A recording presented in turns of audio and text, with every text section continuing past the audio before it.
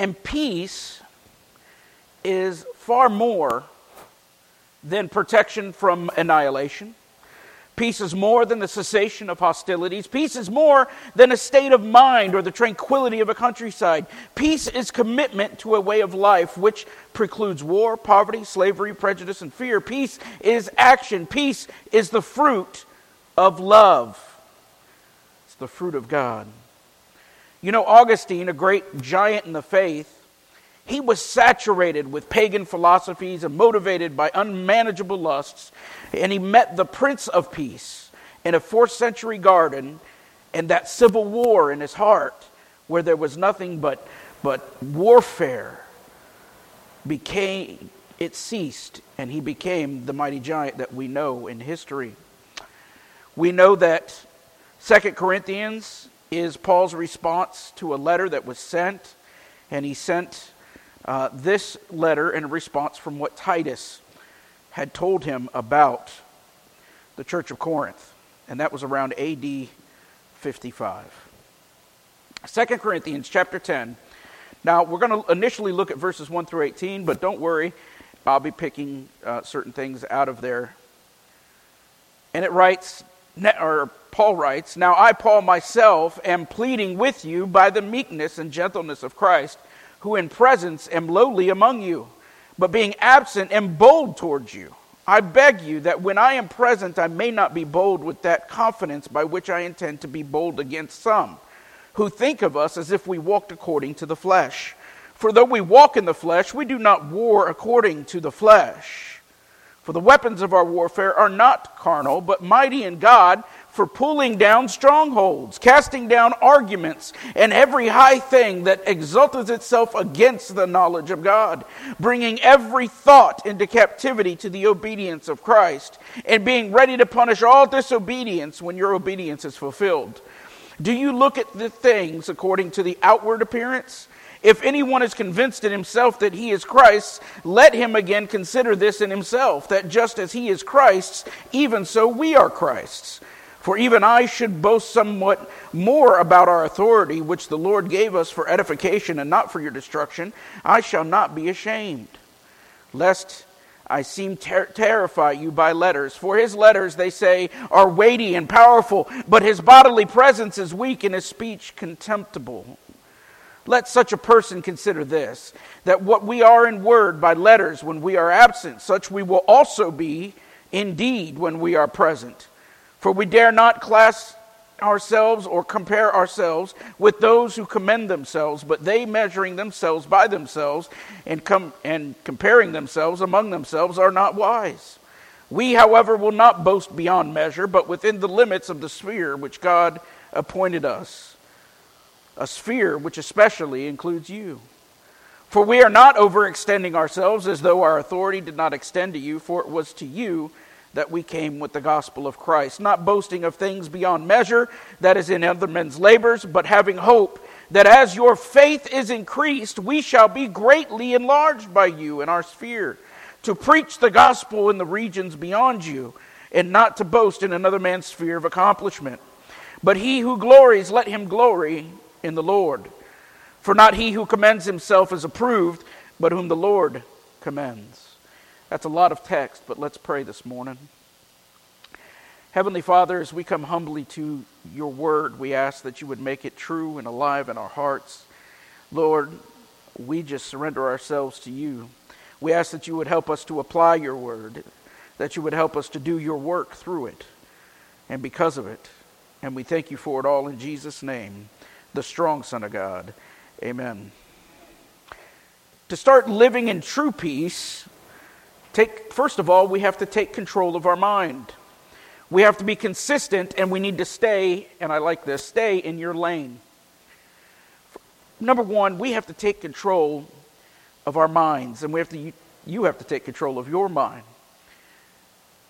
2 Corinthians chapter 10, I'm going to look at verse 3. We are human, but we do not wage war as humans do.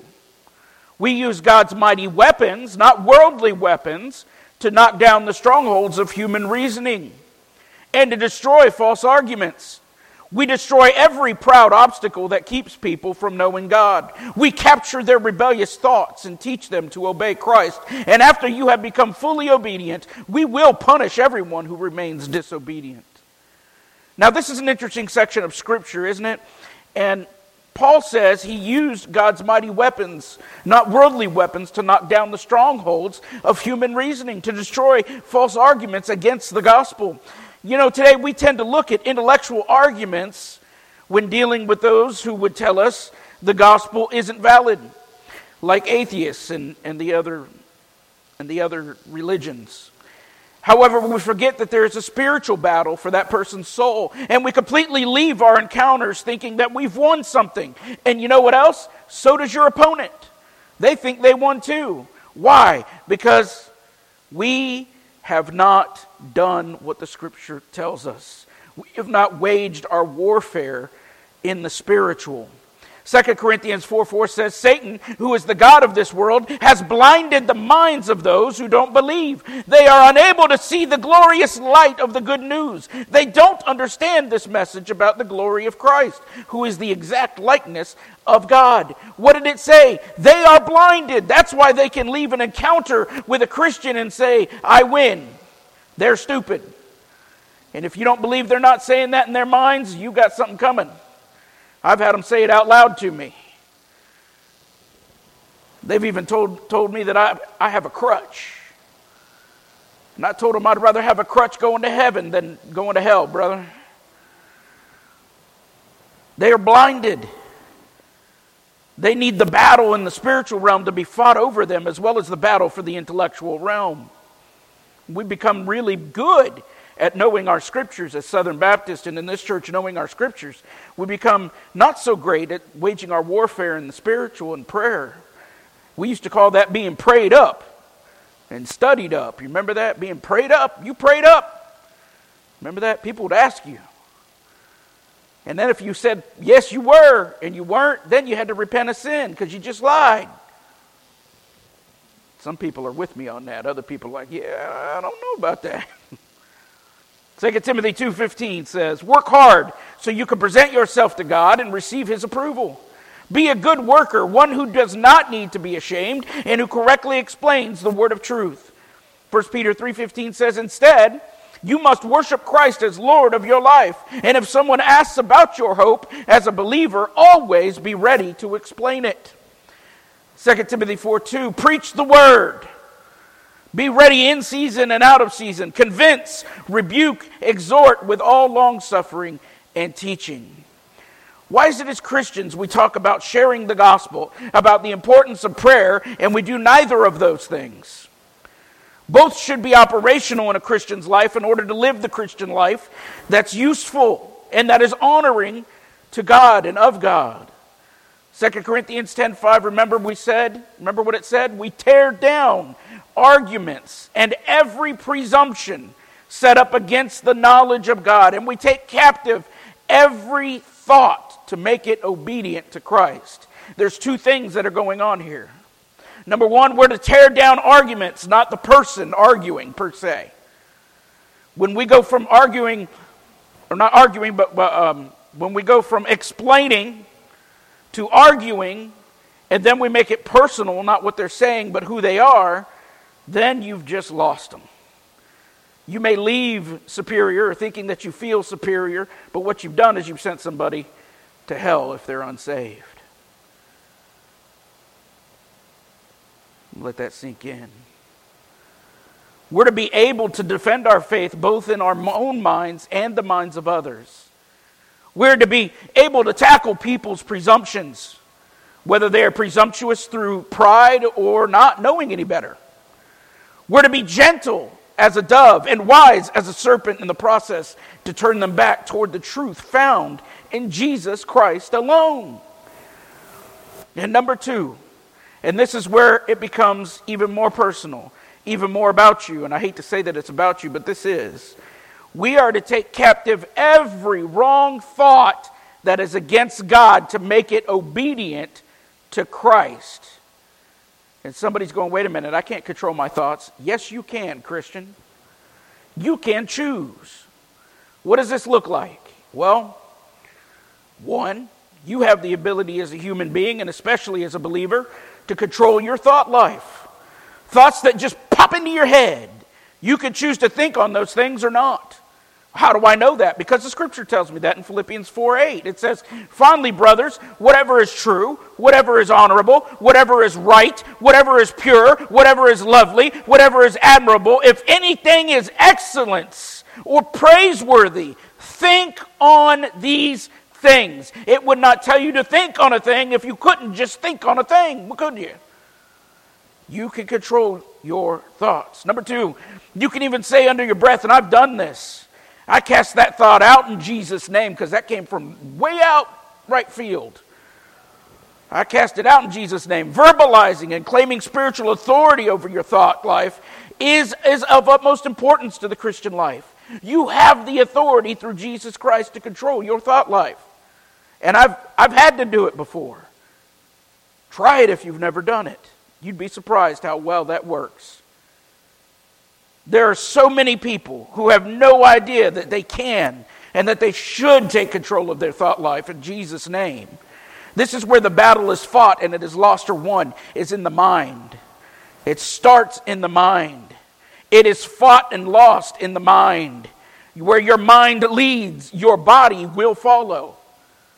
Sin is conceived in the mind, and when it's had full fruition, it is carried out, doesn't it?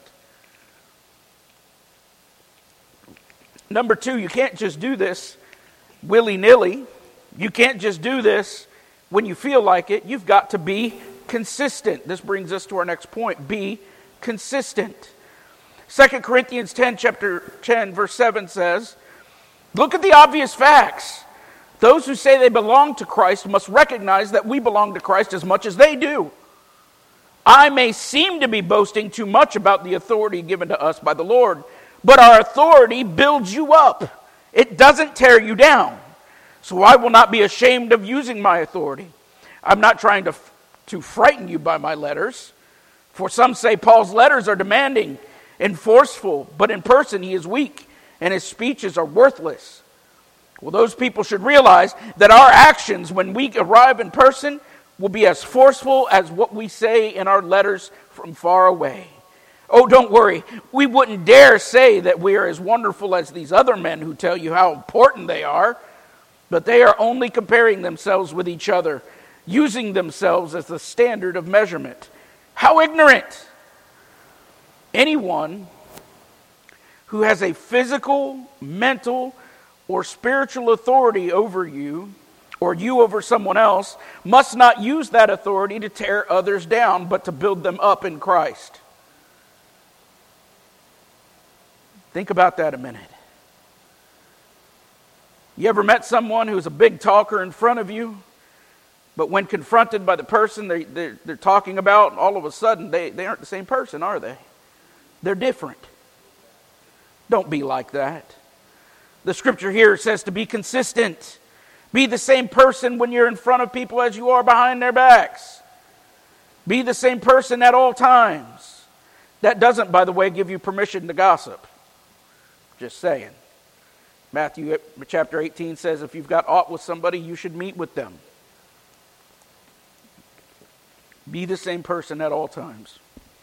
You ever met someone who's so wonderful, if you give them a minute, they'll tell you how wonderful they are?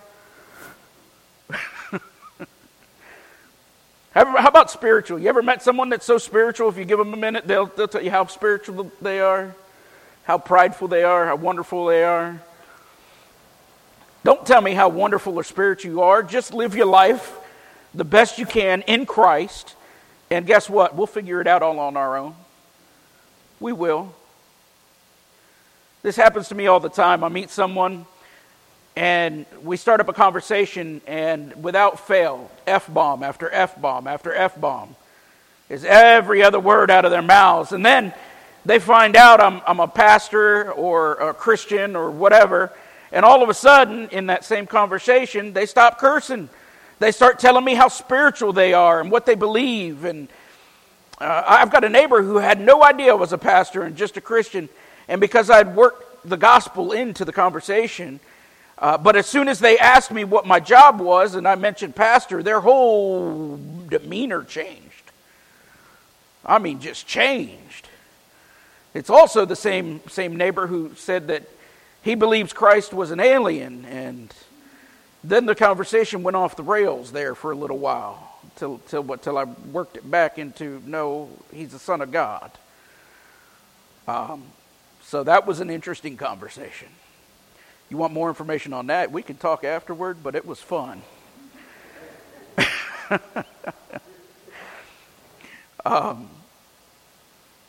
There's an old joke where a bunch of doctors get together, and perhaps you've seen it on TV, and they introduce themselves. Doctor, doctor, doctor, doctor, doctor, doctor. They all got to have that wonderful name out there. And you know what? It's that kind of thing that just bothers me.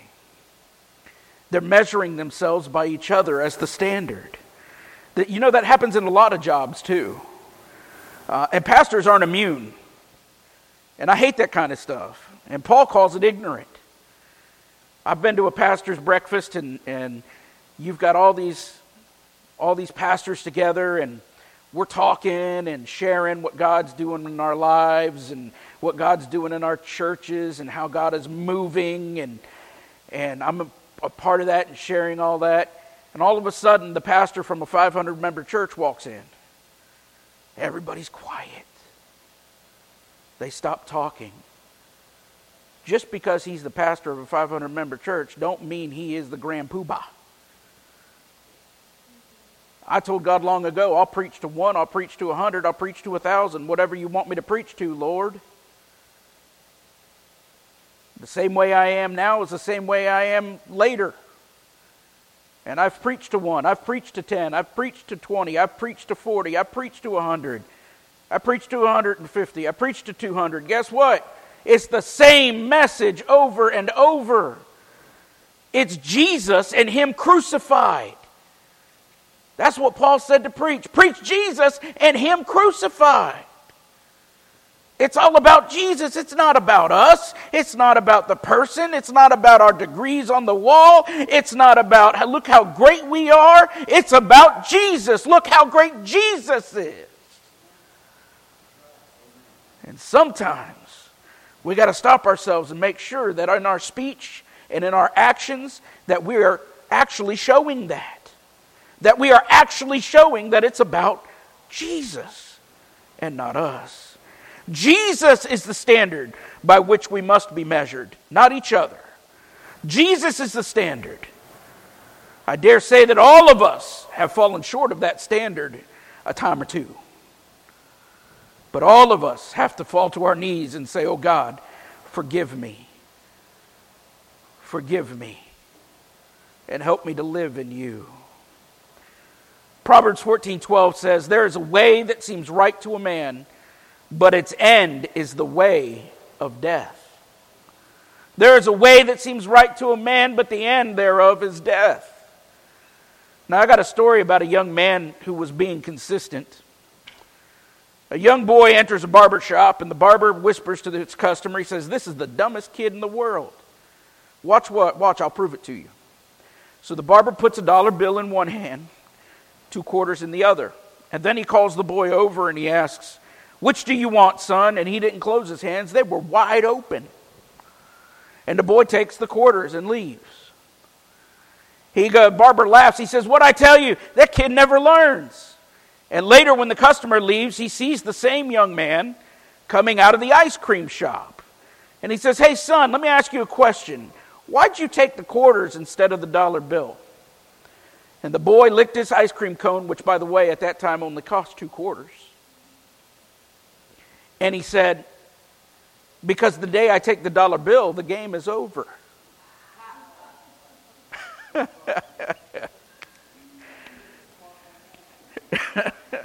He was consistent. He always took the quarters. So be consistent. And lastly, stay in your lane. Stay in your lane. That may seem weird, but you'll get it when we get there. 2 Corinthians chapter 10, verse 13. We will not boast about things done outside our area of authority. We will boast only about what has happened with the boundaries of the work of God and given us, which includes our working with you. We are not reaching beyond these boundaries when we claim authority over you as if we had never visited you. For we are the first to travel all the way to Corinth with the good news of Christ. Nor do we boast and claim credit for the work someone else has done. Instead, we hope that your faith will grow so that the boundaries of our work among you will be extended. Then we will be able to go and preach the good news in other places far beyond you, where no one else is working. Then there will be no question of our boasting about work done in someone else's territory. As the scripture says, if you want to boast only about the Lord. And when people commend themselves, it doesn't count for much. The important thing is for the Lord to commend them. Paul's basically saying that he's going to stay out of other people's business. He's not going to take credit for other people's work. He's not going to boast about the work of God that's been done through somebody else. He's just going to let the Lord commend him. He's going to do what God's called him to do. And then you get to see the glory of God through that. Each one of us has an area of influence. Perhaps yours is on the job or somewhere else. The simple truth is that no matter where you find yourself, you have a sphere of influence. In this sphere, are you talking liberty with your authority? Are you talking about Jesus with your authority? Romans 12:3 says, because of the privilege and authority God has given me, I give each of you this warning. Don't think you are better than you really are. Be honest in your evaluation of yourselves, measuring yourselves by the faith God has given us. Remember verses 17 and 18. But he who glories, let him glory in the Lord. For not he who commands himself is approved, but whom the Lord commends. Paul states that he doesn't take credit for anyone's work. You ever met someone who does that, though?